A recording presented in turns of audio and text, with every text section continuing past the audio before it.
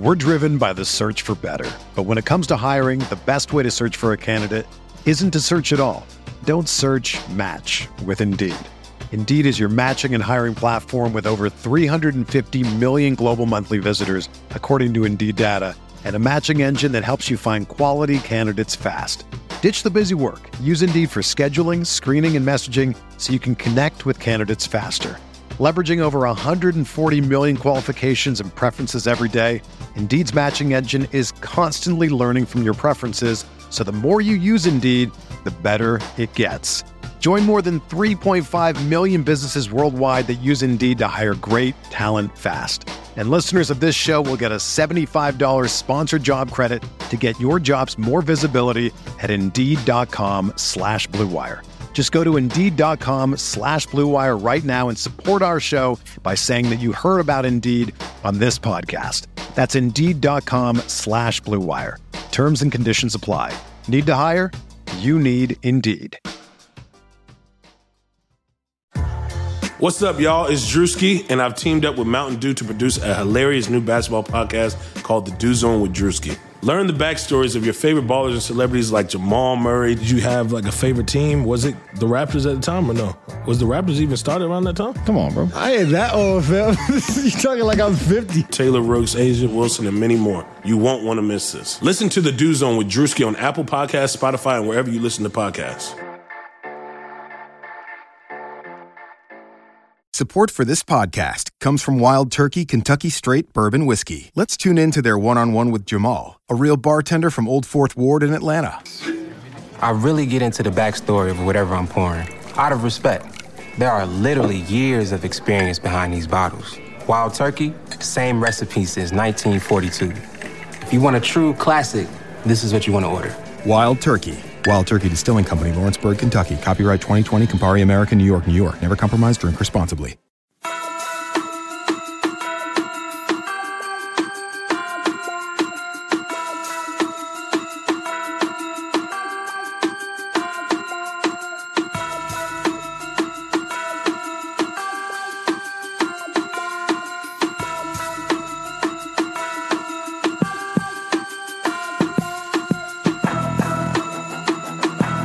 Welcome to the RotoWire NBA podcast, sponsored as always by DraftKings.com. It is Tuesday, April 17th. Nick Whalen here with Alex Barutha.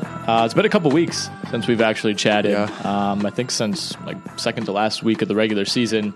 Obviously, a lot has transpired in that amount of time. We'll spend the vast majority of this podcast breaking down what we've seen so far in the postseason.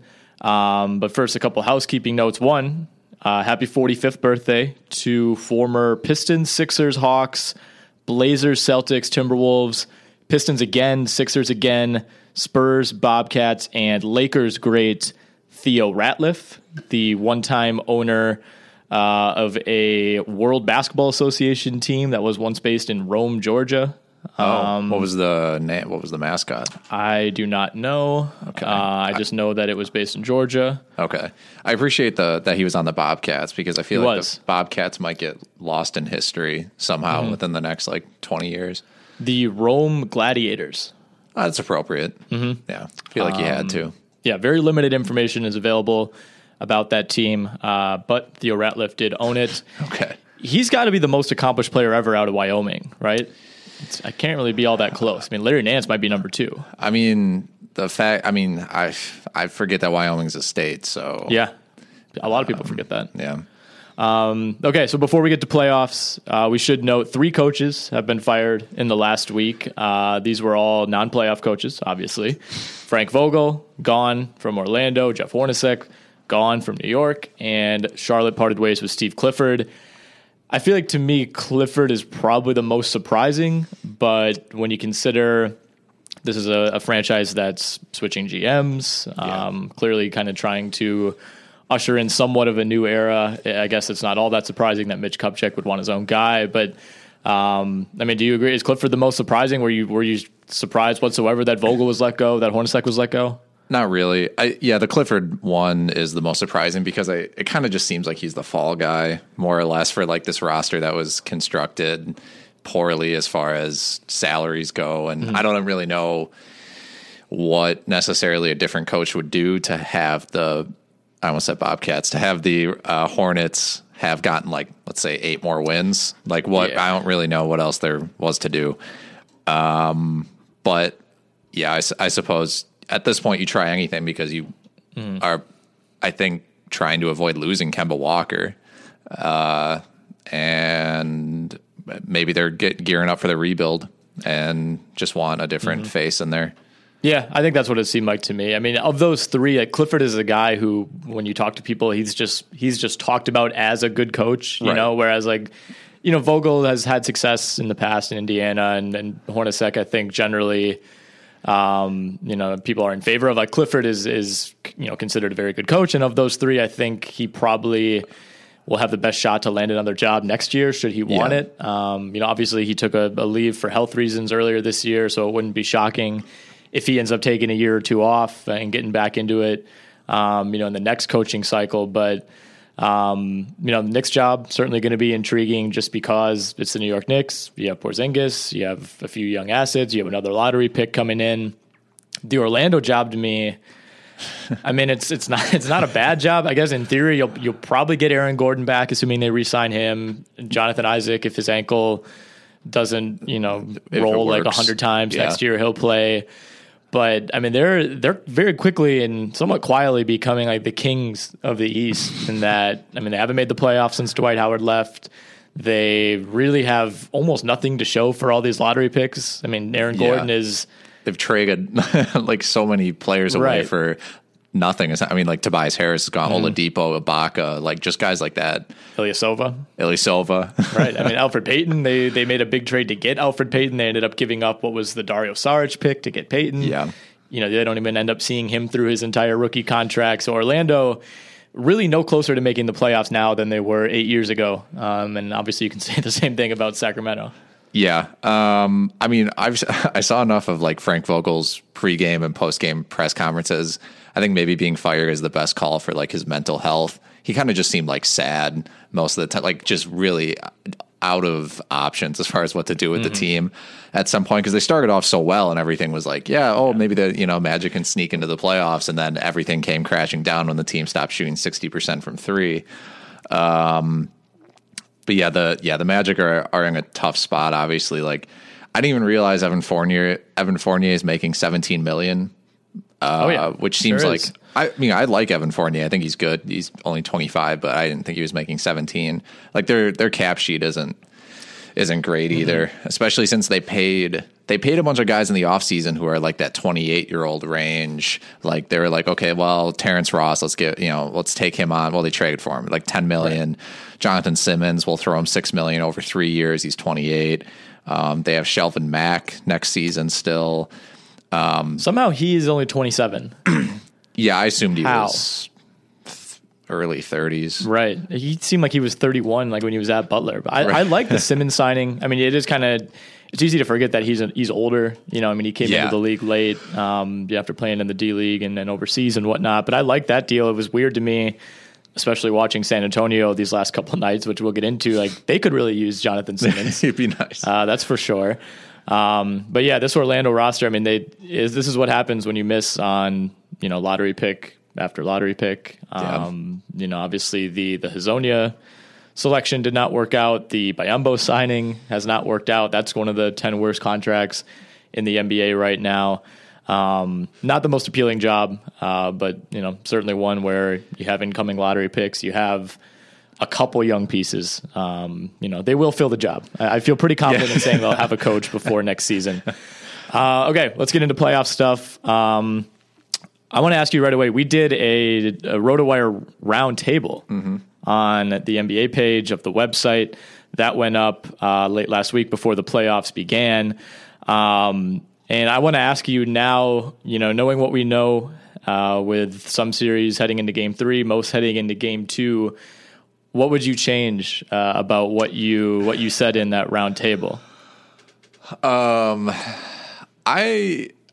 I don't remember everything that I said. Well, luckily I have it up. I say too many things. Here. Yeah, tell me. Do you have any ones that you okay? Particularly well, let's start with this. One of the questions, and of course you can read this article on the website. It is not behind a paywall. One of the questions was which teams will play in the Eastern and Western Conference Finals. You said in the East, Cleveland and Philly.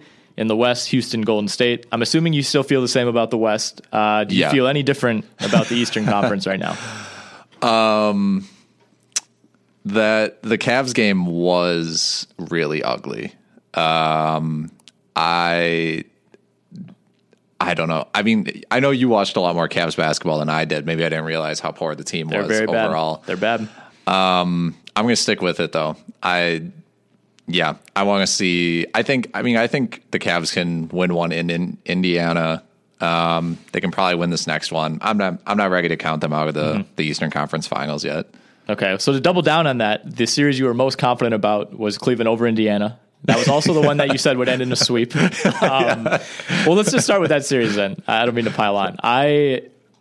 When I submitted my answers for this, I kind of like hedged my own rooting interests, and I picked Toronto and Philly in the East Finals. Okay. I still feel like that's going to be the case. I'm not gonna say I expected the Cavs to play like that in Game 1. You know, like I told myself to brace for the worst, having watched so much of this team. And Jordan Clarkson played as bad as he's been since the trade. George Hill was terrible. Tristan Thompson played only 2 minutes.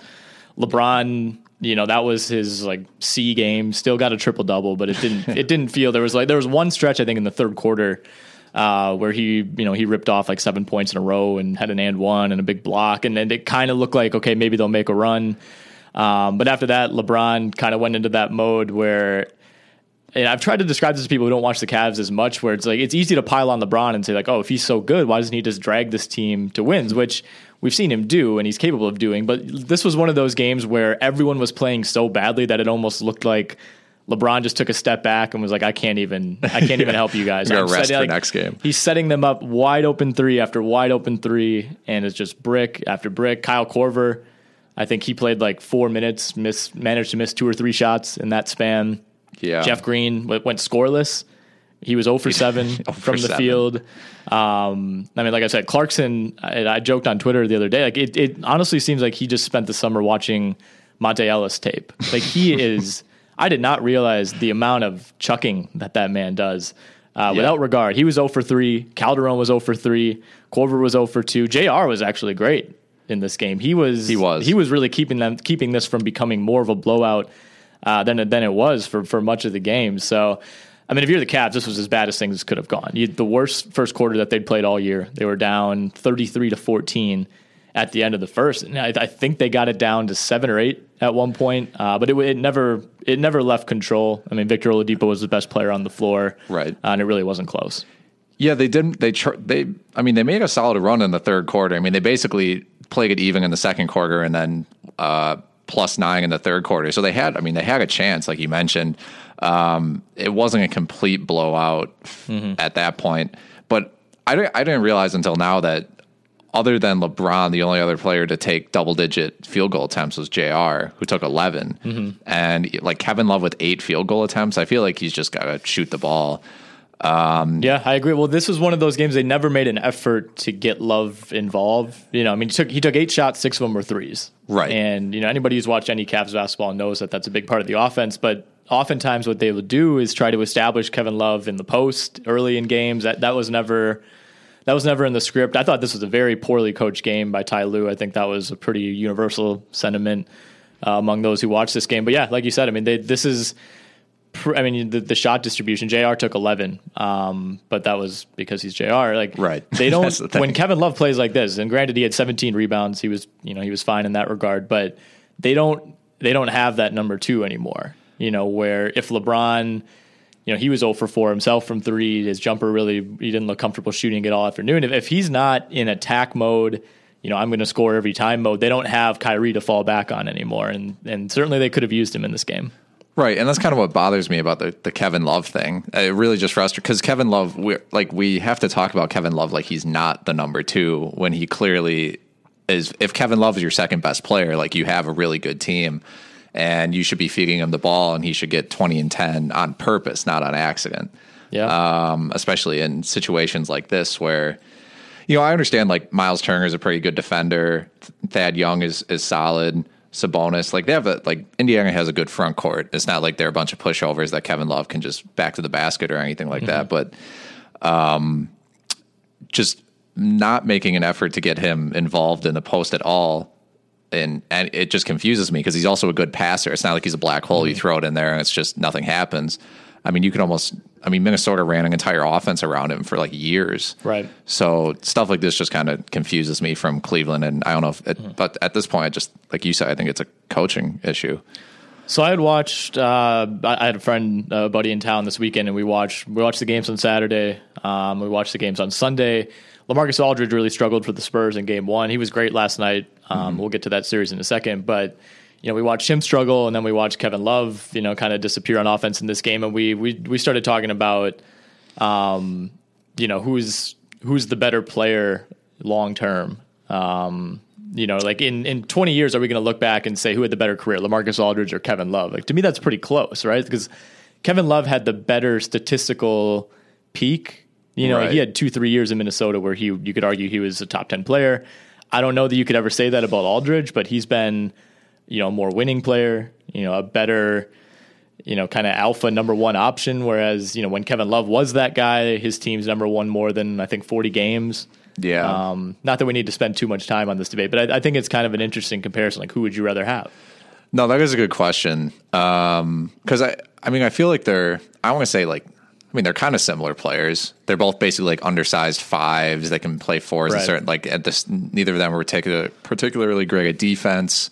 Love's ability to hit threes is really I think that is what would separate him from at least if I were to. I'm not sure I can answer the question, but Love's ability to shoot threes for me makes me lean towards him.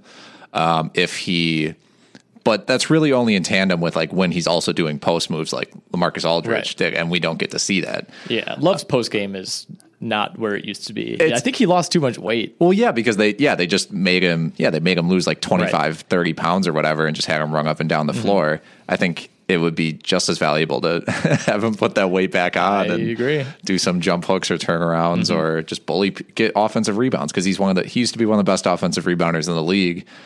He was a transcendent rebounder at the beginning of his career. He had a 30-30 game. He averaged 15 rebounds a game in his third NBA season. And this, the hit to Kevin Love is so much more than the hit that Chris Bosh took when LeBron had that team. Bosh was still an elite defender. He got better as a defender in Miami than he was in Toronto. Right. So it kind of counteracted, the decline, quote unquote, on offense. And Bosh could also shoot it. I don't think he was as good of a shooter as Kevin Love, but he was, by the end of it, he was pretty close. He was a very reliable, catch and shoot corner three guy.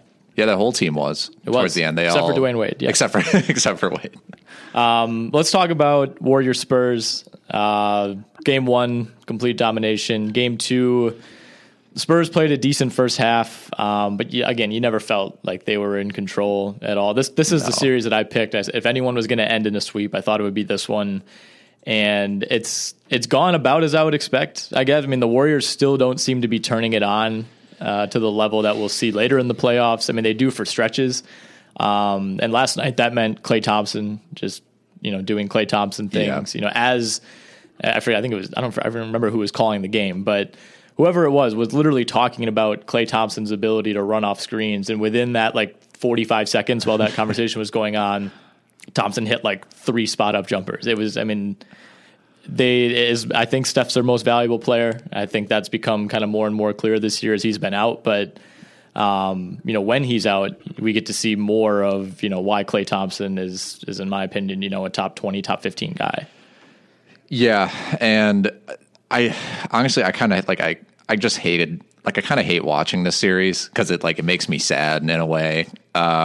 Because especially the thing I noticed through the second game is it was basically tied. The Spurs were up 4-6, 7-8, something like that. And Durant was just bricking a lot of shots. They were running him off pick and rolls and he was just bricking everything. But all the shots were basically open shots. Mm-hmm. And so the fact that the Spurs didn't have a double-digit advantage and Durant was bricking everything but they happen to be open shots. I was like, I don't have a good feeling because he's not going to keep doing that. And then like he ended up finishing the game 10 for 19, 9 of 10 from the free throw line, had 6 assists. Like you meant, like Klay Thompson turned on in the second half, and it just and things really, I think, kind of took a turn when Draymond got really mad at Davis Bertans, claimed Bertans was choking him, and then after that, they just they got their weird. I don't know how to describe it. They got like their confidence, but that confidence they only get when they're up like 10 and they know the game is over, and then they start trash talking.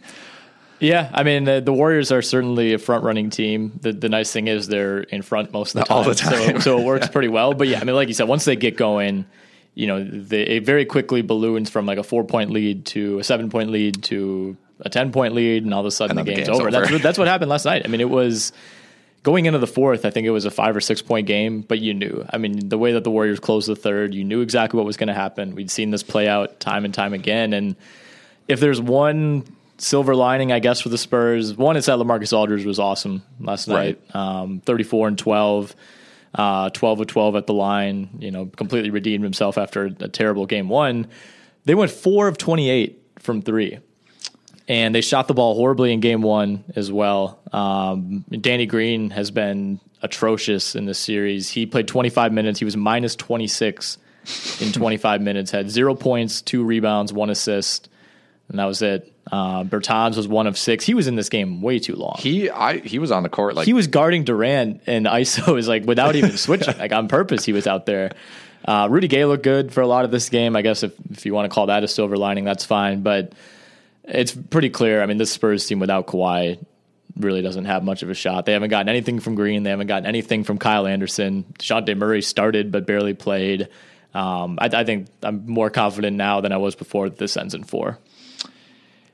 Yeah. And definitely the body language of the Spurs after the game was just pretty bad. Like you said, that is, I think, pretty indicative of how the series is going. They also just seemed very defeated. And like you said, a few of these guys have really good games. Like Patty Mills played really well. Yeah. Like Rudy Gay, despite going 0 for 3, he's not really a 3-point shooter. That's fine. Went 6 for 12 from the field. Aldridge played well, but and the bench was solid. But they just don't have the talent. Overall, when you're second, I mean, who's their second best player?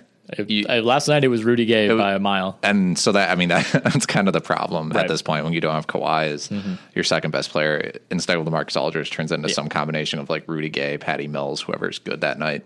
Yeah, I mean, they miss Kawhi on both ends. That goes without saying, especially defensively, though. I mean, they just don't have anybody to guard Durant. I think they thought Kyle Anderson would be that guy, and that just hasn't gone well. Rudy Gay can kind of stick with him, but I mean, Durant last night, when he got going, he's too smooth. He's too good in the mid range, and not that anybody can really slow him down. So it's nothing against Rudy Gay, but the Spurs right now just do not have the horses. So the other game last night, Miami and Philly, I was very confident. I said to my roommate watching this game, even Philly was down 10 or 12, I think, early in the fourth, late in the third, and I really thought they were going to come back, and they almost did. I think they had it tied. Yeah. And then Miami just hit. Josh Richardson hit some tough shots. Dwayne Wade this was the best game Dwayne Wade's played in 3 years. Yeah. Not joking, he would be the Cavs' third best player right now, even if he didn't play like this. And 28, 7, 3, 2 had that huge steal at the end of the game that ended up kind of giving them a little bit of a cushion and allowing them to play a little more loosely. That said, though, I still feel like Philly, I wouldn't say they blew this game, but the shot selection was appalling. And to be fair, these are the same shots that I guess they were knocking down in game one. But Marco Bellinelli, actually not even just him, Bellinelli, Redick, Covington, and Ersan, and even Dario Saric, all 5 of those guys, whenever they get the ball, it's just going up. It was bizarre. You kind of expect that, I guess, from Bellinelli, but him and Redick are flying off screens with 19 seconds left in the shot clock and just, launching up these contested threes. Bellinelli had 2 in the last few minutes last night. One of them, his body's at a 60-degree angle. He basically shot it like it was a half quarter. The other one, he's, flailing his legs and clearly wasn't getting fouled. And Redick had a couple that were the same way. And it seemed like they were forcing things. they were playing a 24-second possession as if there were 5 seconds left on the shot clock. And, some of that credit goes to Miami for how they defended. But it seemed like Philly just was not nearly patient enough on offense. Yeah, Philly definitely panicked down the stretch. And they play that fast-paced style offense. And, if Marco Bellinelli takes, a slightly off-balance 3 early in the shot clock, that seems to just be, what they do. I mean, it's an open shot. And the way he's playing going into that game, you live with it. Yeah, and all these guys, they shoot like they have no conscience. It's as they're open, they just pull up. But yeah, I mean, I especially noticed it when the game was tied or they were down by 5, which very reasonable place to come back late in the game, and they were just, like you said, rushing shots when they could really, run the offense a little bit, make some passes, make sure the shot clock isn't at 15 when they just pull up a contested shot, because they had plenty of time, and it really is the first time, because they were on that massive winning streak. They're a young team in the playoffs. I think they probably just panicked. But at the same time, a lot of these guys aren't young players, like Ersan, Redick, Bellinelli. These aren't guys who should be panicking, or I wouldn't expect to be panicking. They're the guys who are supposed to hold, guys like Simmons and Saric and be like, we got to play this thing out. I don't know if panic's the word I would use. I mean, it certainly looked panicky. It almost felt, it was more hero ball to me than panicky. Like I said, I mean, it was clear to anybody watching. You're shaking your head at some of these shots. I mean, Covington, Ilyasova, and Redick were 2 of 18 combined from 3, and it's not like they were missing open looks by any means. These were almost all contested. Early shot clock type of shots. And Philly was cleaning up. I mean, they had 17 offensive rebounds. A ton of their points in the first half were just rebound putbacks. Simmons was active on the glass. Ersan had 6 offensive boards. They were really able to neutralize Whiteside again. He didn't do anything. He came in, picked up 4 fouls in 15 minutes, and I don't know if he even played at all in the fourth quarter. He was bizarrely picking up Ben Simmons full court on a couple possessions. Believe it or not, that led to a foul. But it was also very clear. I mean, you could see from the tip, Miami's plan was to not let Ben Simmons run 100 miles an hour for 80 feet and then try to make something happen at the rim, which is what happened in game 1. Simmons still had 24, 9, and 8. He was great, but he had 5 fouls. He was a little out of control. He ended up kind of getting caught in the air a few times and having to take some of those ugly lefty-righty fadeaway jumpers. And I think Justice Winslow, he didn't do much on offense, 2 points, 3 rebounds, but defensively he was really, really good on Simmons. Yeah, I mean, that's the thing about the Heat. They have a lot of different, they don't really have a quote-unquote star. They just have a bunch of different players that Spoelstra can use to match up in different situations. And whoever's defending that well, that particular night can end up on Simmons, or really just whoever. Bam Adebayo in the game once in a while can really cause some issues for certain, especially wing players, because he's pretty fast. Simmons still had an amazing game. He went 4 of 6 from the free throw line, which was nice, because I thought at some point teams might just start wrapping him up when he goes to the basket, and I don't think that's out of the question still. I saw Wade do it once. A very good time to do it. Yeah, that was a strong tackle by Wade. It was a good one. Simmons, I think Simmons usually powers through that and at least gets a shot up. Wade didn't even let him get his arms over. Wade's probably used to having to do that to LeBron. Yep. So it'll be interesting to see if that gets played out at some point, because I think it might. But this, all in all, this game doesn't actually make me lose that much faith in the 76ers, because they got it so close, even though they played it felt like they could have won it pretty easily. Yeah. To shoot 7 of 36, and Miami didn't shoot all that well from 3 either. They were 9 of 25, but a couple more of those threes, and again, they were tough looks, but a lot of the time those are the shots that Bellinelli and Covington are making. They make 2 more of those at any point throughout the game, and it easily could have gone the other way. Or if Dwayne Wade doesn't go 11 of 16 and hit 5 step-back jumpers. Right. So no, I'm with you. I would still go Sixers in 6 games. Sure. 5 wouldn't even shock me. That wouldn't shock me. But this is kind of, I don't think this qualifies as adversity, but, the narrative for the last week or two when you talk about this team is how will they react, when they finally lose a game, which they had won 17 in a row going into this. So they actually haven't lost a game in a long time, and this group has never lost a playoff game. So we'll see. Before we get to Bucks Celtics, I should tell you about DraftKings. We're still offering free 6 month of RotoWire subscription to new DraftKings users. All you have to do is create a DraftKings account, make your first deposit of at least $10. That'll get you a free 6 month RotoWire subscription and also a free $3 ticket to a 1-day fantasy sports contest deposited right into your DraftKings account. Just go to DraftKings.com/RotoWire-2018 to claim that free subscription. All right. Bucks Celtics. The Bucks are really, really, really bad for a lot of the time. Yeah. They got a good game from Giannis. They got a pretty good game from Chris Middleton. But this is a really, really rough team to watch, a really difficult team to cheer for. The two guys I watched the game with on Sunday are big Bucks fans, and there was no joy had whatsoever at all. Like it was 48 minutes. Well, I guess 53 minutes of just pure anger, disappointment, resentment, shouting. I looked today, depending how much stock you put in, certain metrics. Basketball Reference has a game score, which is just kind of like an overall, how good were you in this game? Eric Bledsoe played his worst game, regular season or playoffs, in over 4 years. In terms of that metric, he was god awful. It was very clear to anyone watching this game that Bledsoe, from the start, I wouldn't say he was disengaged. He was forcing a lot of things early. He kind of went dormant, in the second and third quarter. Had a couple nice plays at the end, and then, have you ever seen? I'm talking about the Rozier shot. Have you ever seen someone, like, it's one thing to get crossed over. That was a nice move by Rozier, whatever. Yeah. Just not even exert any effort in that situation with 1 second left on the clock. Not even fake take a step out on a shooter. I've never seen anything like that. Neither have I. That's something I would do in like pickup basketball, where I'd just be like, I think in pickup you give them the nominal, the hand up, right? Like clearly you're not gonna block, clap, yell, right, something. Yeah, like that. Something. You're not gonna block the shot. Obviously, you're not even gonna bother the shot, but you have to at least make an effort. And that was, to me, that was just emblematic of this entire game. Not only for Bledsoe, but just this team. Chris Middleton hits from like 40 feet, with 0.5 seconds left to tie it. They pan to the Bucks bench. Two guys are cheering. Everyone else is just kind of like, oh, damn it, we had to play 5 more minutes. Tyler Zeller looks thoroughly confused. Jabari is just like upset. I don't know. To me, this just seems like a slow march to a 5 or 6 game death for the Bucks.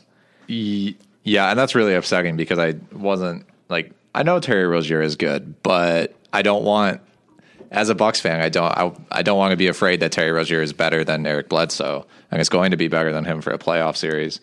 Somehow Bledsoe's still +7. Yeah, not really sure. He's a good defender. I'll give him that.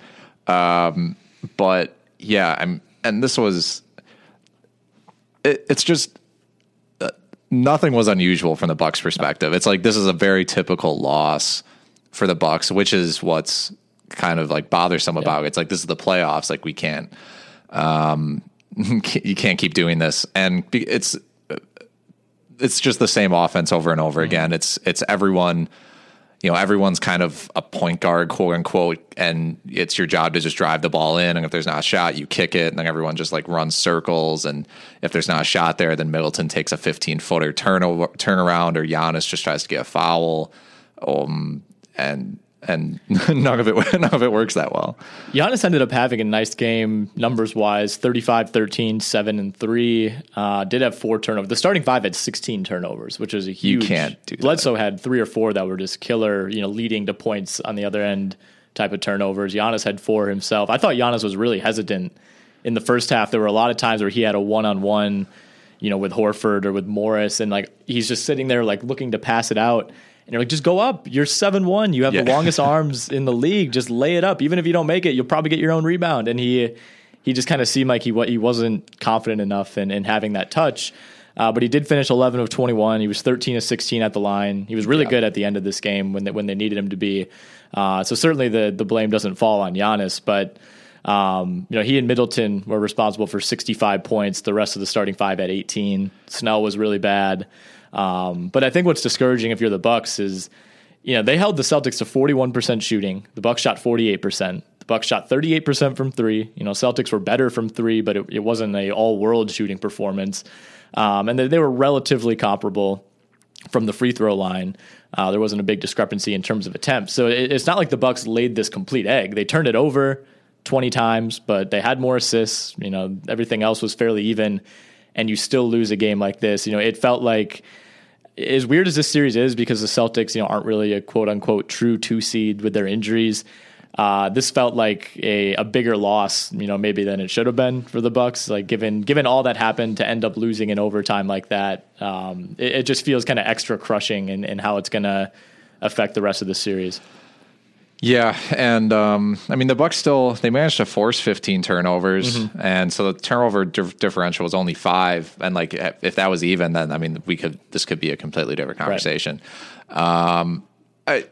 I do think it's encouraging that they ended up losing the game in overtime on the Celtics home court, and they played like pretty badly in general. Like, I think that's kind of encouraging, the fact that they kept the game close, still almost pulled out a win against the Celtics at home. And there wasn't even a lot to say like this went well. So if things can start to, break the Bucks' way a little bit, if they start, if they break down the film and find some stuff that they can take advantage of, and I would assume they can, considering the Celtics roster. Like you said, if it's Giannis just driving to the basket more because they don't really have anybody that can guard him, whether it's trying him at center more often, because they tried that for a while. Well, they did it at the end of the game, and that's like all of a sudden it went from a 7-point game to a tie game. Right. And they, for some reason, waited until like the 5-minute mark to give that look a try. Yeah, that lineup has been bad in general, but this is a very different situation. Yes, it is. than trying it against almost any other team. So, last thing we should mention on the Bucks, Jabari Parker, 15 minutes, 2 points, 4 rebounds. He was a -14. As bad as Bledsoe was, Parker was right there. He was really, really rough in this game. Eric Name from Locked On Bucks from ESPN Milwaukee did a good job of, I don't think he meant to pile on Jabari, but he mentioned a few things on Twitter. There was one play where Jabari kind of forced up a shot from the corner, watched it brick, jogged all the way back while his man Jaylen Brown ran right in front of him for a layup. And Eric noted that was the Bucks called a timeout. Jabari came out, didn't come back in. Yeah. And that was in the third quarter. So a hugely disappointing playoff debut from Jabari Parker. But for those who have watched the Bucks this year, that kind of effort defensively hasn't, it just hasn't been there. Yeah, that's pretty normal for him. And that's the main complaint against him. Yeah. And it's one thing in the regular season, but when in this kind of a situation, you just let your man jog right past you, and you aren't playing good. You aren't putting in, even if you're bad at defense, if you're at least putting in effort and hustling, that's one thing. But being a -14 in 15 minutes, going 1 for 5, like, just because when he's not hitting on offense, then it's just like, why are you playing him at all? Yep. Well, that's enough on that series. Game 2 tonight. We'll see how that plays out. Wizards, Raptors, game 2 of that series. Also tonight, I believe that's the NBA TV game at 7 Eastern. This was a weird game 1. I think it played out about how most expected. For a 1-8, this is a pretty even matchup, even though one team has 16 more wins than the other in the regular season. Kyle Lowry and DeRozan were better than they've been in past game 1s, but Lowry especially had some pretty rough stretches in this game. He had 11 points, 5 fouls, 5 turnovers, 1 of 4 from 3. And he never really got going. DeRozan got going for a stretch in the third, but other than that, it was DeLon Wright and CJ Miles who really won this game for Toronto, which is a good sign, because the big difference, and Serge Ibaka, we should also say, 23 and 12, he was great, his best game in a while. The issue and the reason that this team has lost so many game 1s and lost so many series is that when DeRozan and Lowry weren't playing well, which unfortunately in the playoffs has become routine, there wasn't this bench to pick them up. And the big difference is that now they have this bench. And, if you're a Raptors fan, I think this is almost the best case scenario. You didn't get the A game from Lowry and DeRozan, but as has been the case all year, the bench picked them up. And this is a game that last year, if they get that same game from Lowry and DeRozan, they probably lose game 1. Right, and especially since the Wizards don't really have much of a bench. Like Mike Scott played really well, and Kelly Oubre is like some games he's like literally the reason they win, and other games he's just not even there. This game went 1 for 4. We didn't see Ty Lawson in this game. We did not, which is disappointing. And I was actually surprised Satoransky only. He played 12 minutes. Which I get, it's a playoff game. Like, he didn't play that well, but I don't know. I think they could utilize him more. But yeah, I mean, as far as the Raptors go, yeah, whatever they can get from their bench, which is usually a lot, is just, I mean, yeah, like you said, it helps especially when Lowry just has these, like he's had them throughout the season, these games where it's just like 15 points, 12 points, marginally efficient, like some assists, like a lot of rebounding. He had an airballed 3 in the third quarter, like wide open look. Like he's just a little. He also had 5 turnovers in the playoffs, right? Yeah. DeRozan airballed a 3 in that stretch as well. Right. And John Wall's a good defender, so like it makes sense that he wouldn't be able to reach his averages. But yeah, DeRozan wasn't that great either, and I don't really consider like Beal to be a particularly, as far as height wise, like DeRozan should be able to just he has an advantage in that matchup, but. Yeah, I thought he and Beal were similarly quiet in this game. I mean, DeRozan seemed like he had more, kind of winning plays. Beal had finished with 19, but it felt like he was invisible for a lot of this game. It was a lot of John Wall ISOs. John Wall was hitting threes, which usually is a really good sign. He was 3 of 5 from 3, but he was 3 of 15 from 2. Missed like he looked rusty on a lot, like layups that he of all players, he's one of the better. Go 100 miles an hour and still finish. Him and Russ are kind of those two guys. Yeah. He was, kind of getting in the air, looked like he had a wide open layup and would just overshoot it, undershoot it. He had that one play late in the game where they basically gave Lowry the Roy Hibbert verticality. There's like a huge amount of contact, but technically Lowry went straight up, and Wall just kind of went into him and was expecting the foul, didn't get it. And that happened, it seemed like 3 or 4 times where Wall would just kind of elevate for a layup and, get caught in the air. And, it's not like he was missing mid-range jumper after mid-range jumper. It was a lot of misses in the restricted area. Yeah. And there was a lot of Markieff Morris. Like, he played really well, 22 points, 11 rebounds, 6 assists. It ended up being a minus 12, but that may also be with Ibaka also playing super well. Like they may have kind of canceled each other out to some extent. But yeah, they played Gortat 19 minutes, this roster to me, I don't know. I don't really know where, if they lose this series, which I think is very possible, I'm not really sure where they go from here. I understand losing to the 1 seed, you shouldn't be shipping everyone off, because this should be a matchup that should happen basically in the conference semifinals, or even potentially the conference finals. But yeah, it's clear the Raptors should win this just based on the starting lineups are relatively equal, and Toronto has by far gotten more out of their bench than the Wizards have all year. Yeah, I'm with you. I think this felt like one that the Wizards had to take. I don't think they're scared of this Raptors team, and I don't think this Raptors team is as good as most 1 seeds in either conference most years, but like you said, they're just so much deeper. And I still think Toronto's going to make the finals.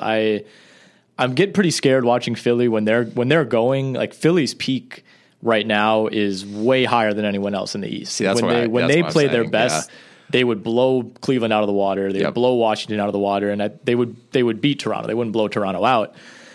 So that's what scares me. I guess we'll kind of see how this first round series plays out with Philly.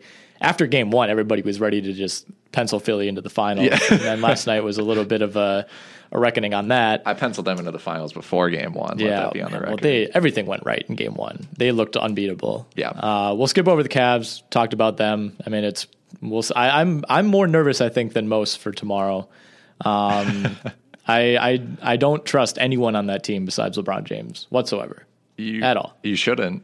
There's no one else. Exactly. I don't think that's a take. I think if your third best player is Jeff Green and he goes for 0 points on 0 of 7 shooting in game 1, you're in pretty big trouble. We'll skip over to T-Wolves Rockets. Okay. Once again, I think this was a game 1 that Minnesota had to win because of how it played out. To be that close, even with 44 from James Harden, Minnesota was right there. Yeah. No one else shot it well really for Houston. And Minnesota didn't even play that well. So I guess there is that. You can kind of tell yourself, we didn't play our A game. We were right there. But I think, there's still a pretty big disparity here. And like the Toronto-Washington series, Minnesota isn't your normal 8 seed by any means. But there's still a big gap to me between Houston, which was wire to wire the best team in the NBA this year, and this Minnesota team. So, yeah, I mean, it was the big storyline coming out of this is Karl Towns going 3 of 9. Right. 8 points for Towns, who I think will probably end up being a third-team All-NBA guy and well-deserved. But a bizarrely coached game, I thought, by Tom Thibodeau. One, not making Towns more of an emphasis, and then kind of blaming Towns after the game. And then 2, playing Derrick Rose and Jamal Crawford a combined 50 minutes off the bench. the amount of shots that Derrick Rose took, he took 14 shots, and second on the team to Wiggins. Second on the team, and he took 2 threes, but it felt like more. I don't know why, but I think when Derrick Rose takes 2 threes, it just feels like a lot. Those in are general. worth like 6 attempts, right?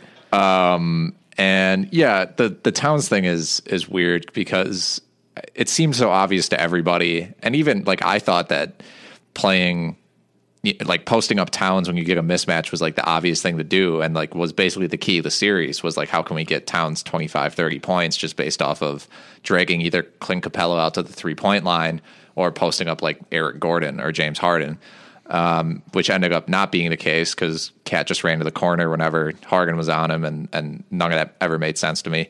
Plus Capella played really well. Like, he clearly won the matchup by a lot. Capella with 24 and 12 with 5 offensive rebounds, ended up being a +7, had 3 blocks.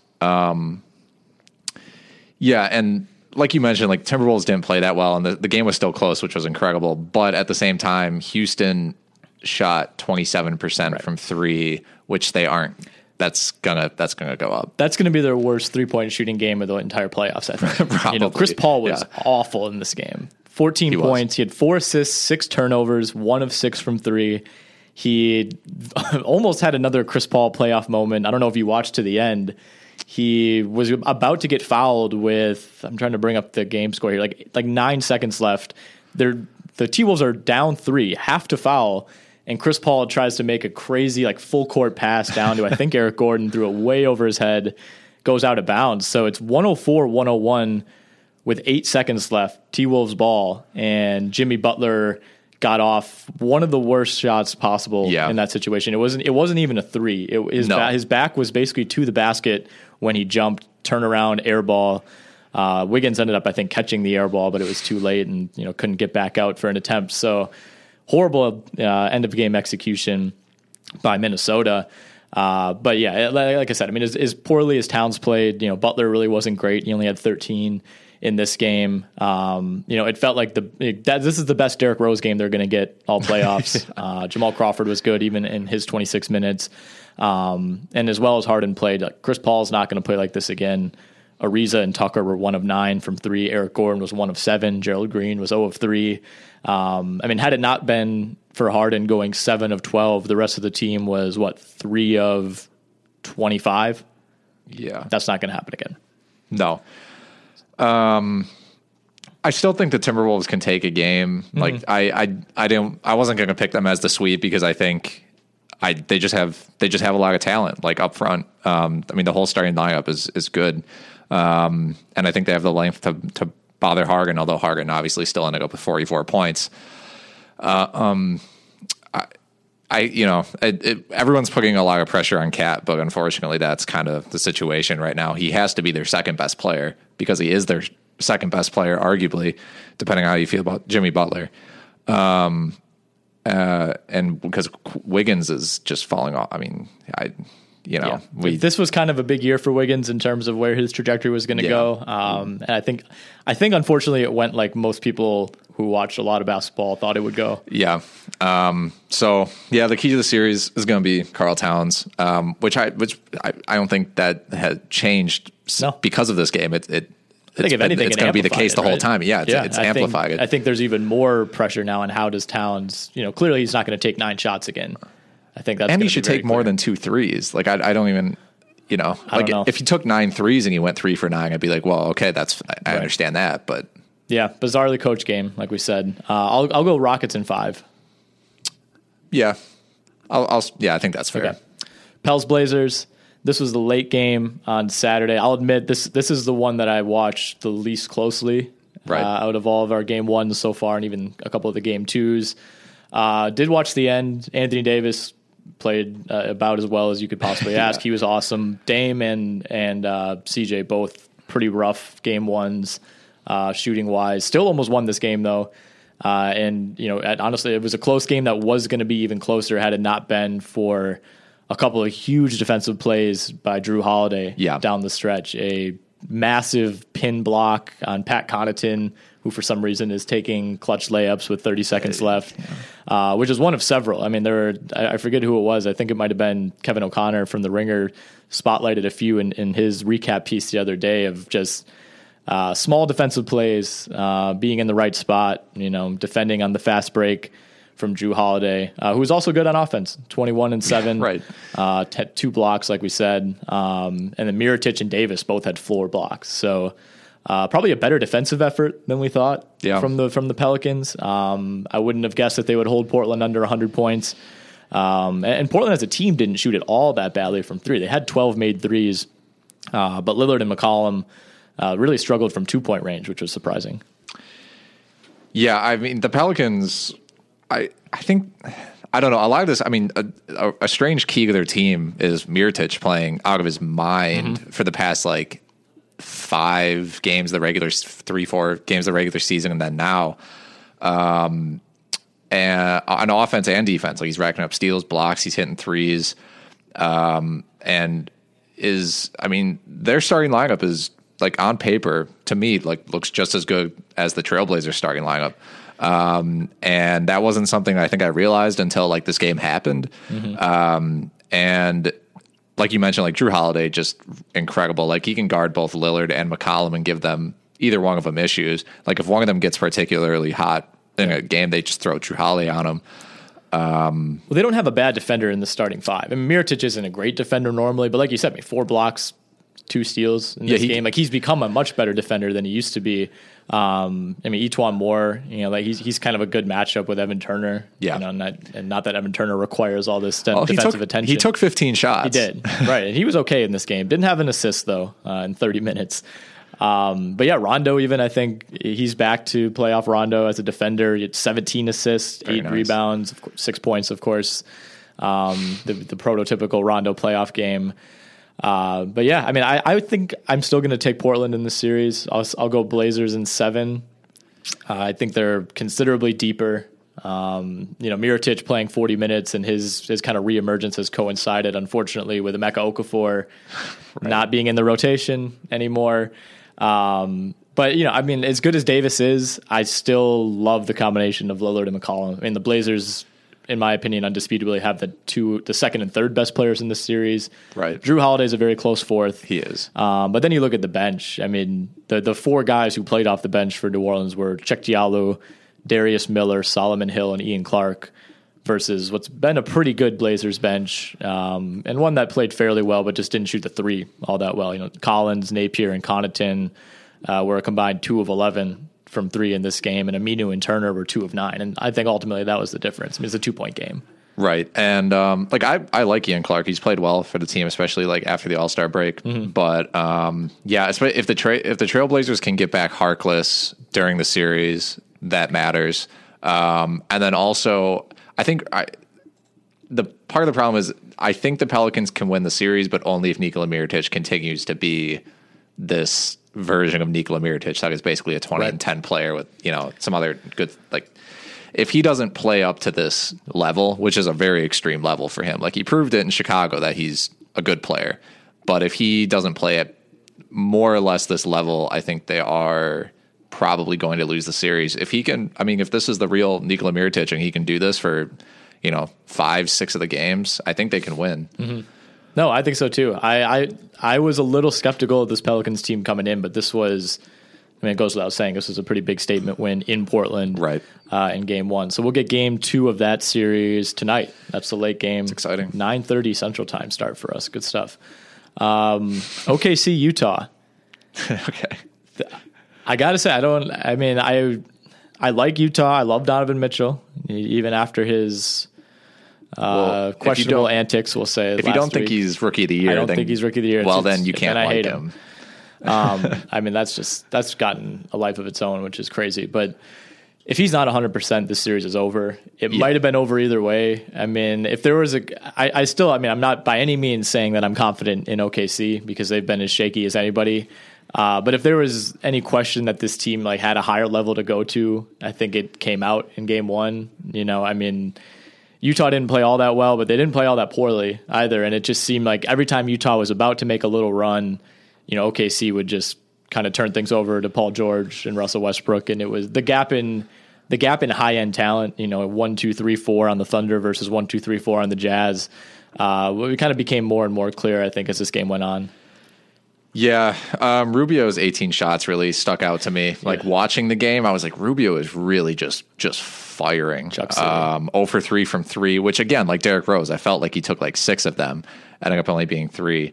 I rarely. At this particular year of playoffs, I didn't think any of the series would end in a sweep. I felt like the matchups were good enough to where most series would go 5. But yeah, if Mitchell is.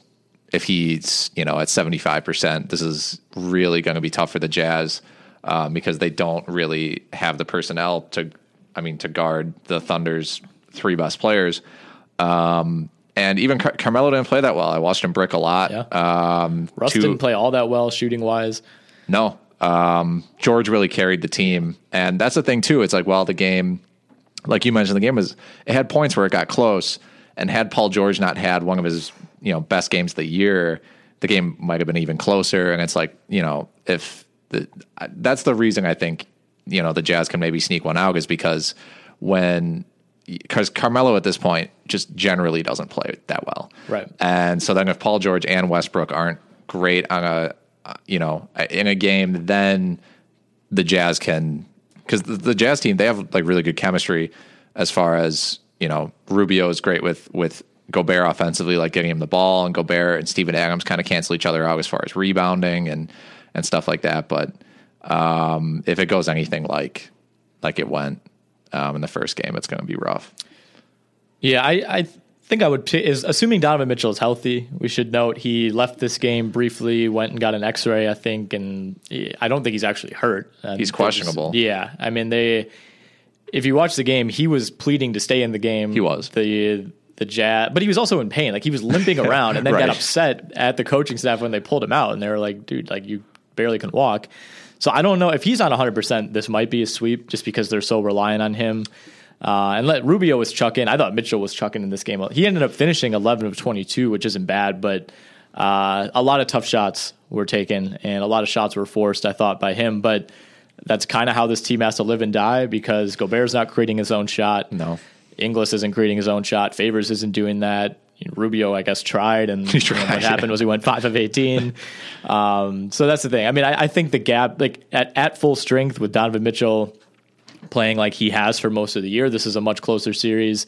Paul George isn't going to go 8 of 11 from 3 again, but you figure some regression there, some progression from Russell Westbrook, and things probably even out. And we see a similar result, I think, in game 2.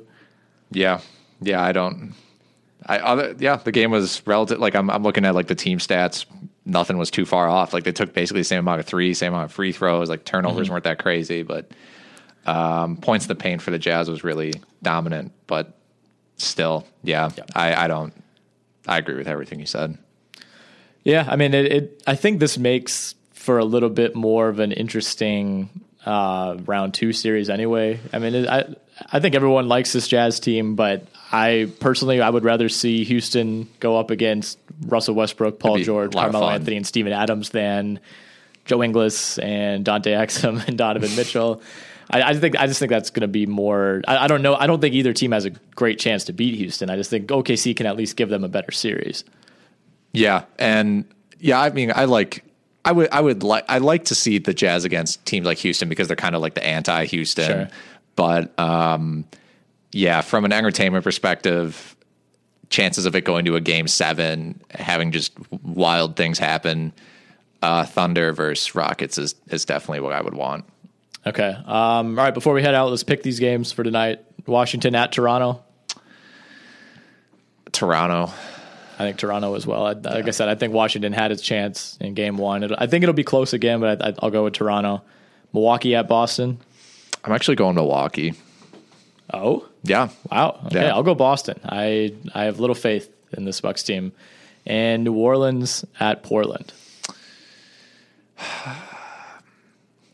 I'll go New Orleans.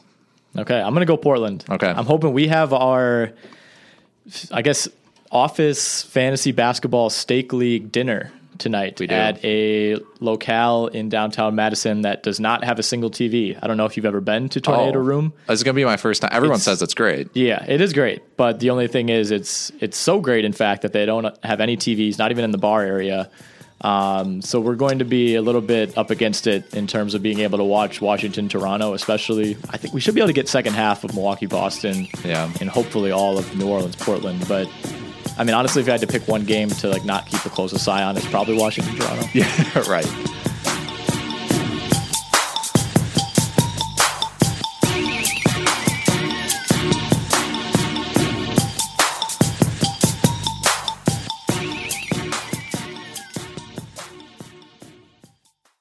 Everyone is talking about magnesium. It's all you hear about. But why? What do we know about magnesium?